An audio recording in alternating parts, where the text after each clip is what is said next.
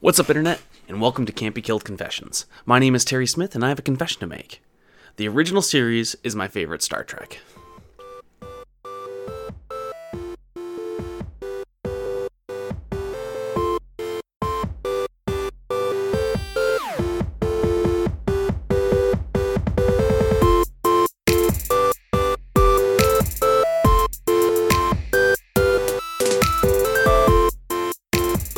So after 13 movies, 5 TV series, 4 streaming shows, 3 animated shows, and 1 series of shorts, that's not including countless fan projects, parodies, homages, copycats, etc., why is the original series still my favorite? Well, to answer that, we need to go back in time, as we always do. 13-year-old Terry.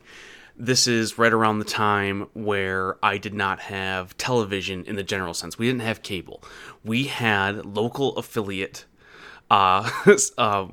local broadcast channels. So CBS, ABC, NBC, but not the legit channels, the local affiliates, which means they didn't have a lot of their own programming. We got a lot of syndication. So shows that were completely finished, their entire run, and now they're just showing reruns on all these local stations. And included in that selection of shows was Star Trek, the original series, which I had never seen in its completion before. I had seen an episode or two before with my father, maybe bits and pieces of Next Generation, but I knew the jokes. It was in pop culture. Kirk talked with a lot of pauses, and Spock didn't have feelings, and there were ship models on strings flying around space. But this was the remastered version, so it had actually pretty good looking HD graphics when it came to the ship flying through space. It was all updated 3D models, so those weren't as silly looking. And the quality for being on a very, very small, 15, 16-inch CRT TV from, picking up with my local bunny ears was still pretty good looking.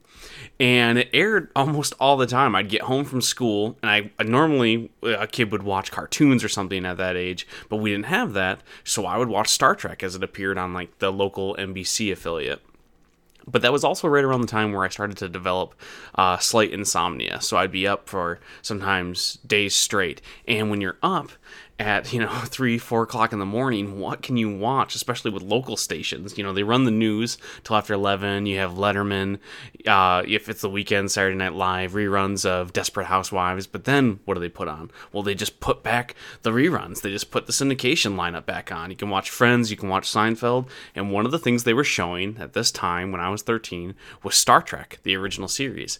And I watched it every single day, every single night, and I fell in love with the campiness, with the ridiculous plots, with a lot of the intellectual conversations between sci-fi, where, I'd seen Star Wars at that point and a lot of fantasy, but seeing the problems not come down to who can punch harder or whose ship was bigger, but really they had to think their way out of issues, and seeing Kirk solve those problems with the heart of the crew in mind was always really interesting to me.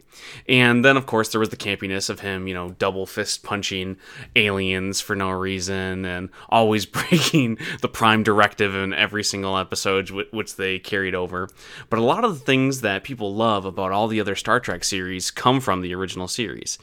Obviously, they probably did it better. I know everybody loves The Next Generation, but I never connected to it because it just came out a little too early when I was a kid, and I didn't see reruns of it until I was much, much older. So connecting with that campiness and, that 70s flavor just always really stuck with me. So when they did the Kelvin timeline, the reboot series, basically, in the movies, I was whole hog. I jumped on the bandwagon.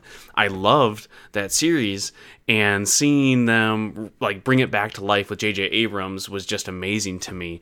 And they were action-packed, which the original series really wasn't all the time. It was exactly what it needed to kick it back into gear for me.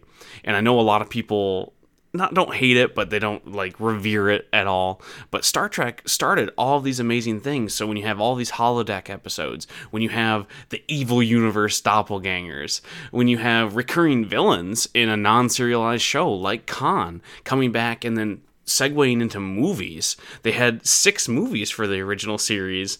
That was not something that had really been done before. It wasn't like there was a Star Wars TV show. And seeing it segue into such a pop culture icon that all comes from the original series, including all of the campiness, including the the figures on strings and Kirk's pauses, that all comes from the original series, which I love.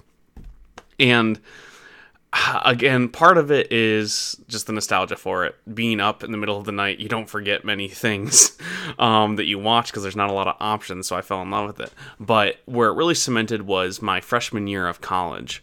I had finally got a Netflix subscription, and the Insomnia was coming back, and they added the full run of the original series to Netflix, and I would just binge it in my room to the point where my roommates would come in, and they would knock, and they would see a freshman in college alone in his bed covered up with a laptop in front of him. Now, you could make some assumptions on what was happening there, except for it was obviously the wrong assumption because no, I'm not masturbating. I'm watching Star Trek the original series, which, sadly, to a freshman in college is kind of more embarrassing.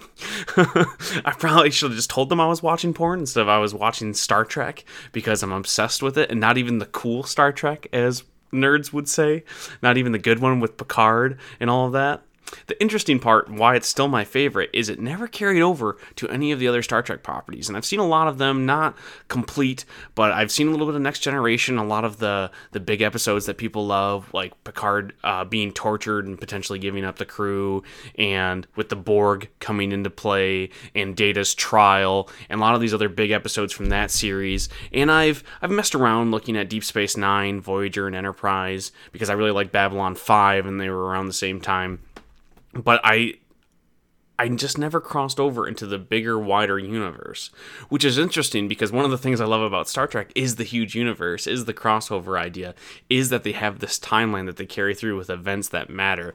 Because I love the Forgotten Realms from D&D. I love Star Wars. I love this, and I love comic books. I love this idea of a persistent world. But I just never cared to go back and watch the rest of them because it's not the Star Trek I was looking for. It doesn't have that campy weirdness, and even though it carried over the intellectual issues that the original series did, a lot of them solved their problems through thinking it through rather than punching or shooting their way out.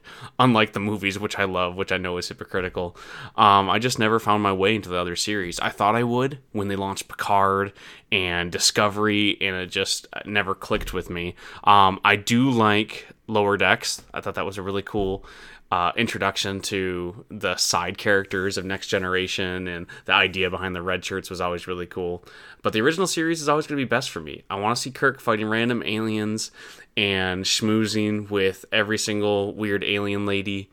That is Star Trek to me. The campy sets, and for no reason, basically time traveling to planets where where things are medieval or whatever, seeing Sulu fence people shirtless. That's Star Trek to me, and it always will be. I know there are better shows and better ideas. Galaxy Quest is probably the best Star Trek movie and has nothing to do with the IP at all.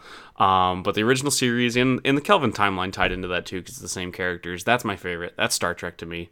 At me. Tell me why I'm wrong. If you like this confession, check out all of our other podcasts on can'tbekilledconfessions.com. If you really liked it, head over to our Patreon, patreon.com/can'tbekilledcreations, and, drop a buck or two. can'tbekilledcreations.com has all the free stuff if you don't want to do that. Check out our webcomics over there. Follow us on Can't Be Killed Creations Pod on Twitter, Can't Be Killed Creations on every other social media platform. I'm at Resident Stevel on everything. This has been Can't Be Killed Confessions, and we're out.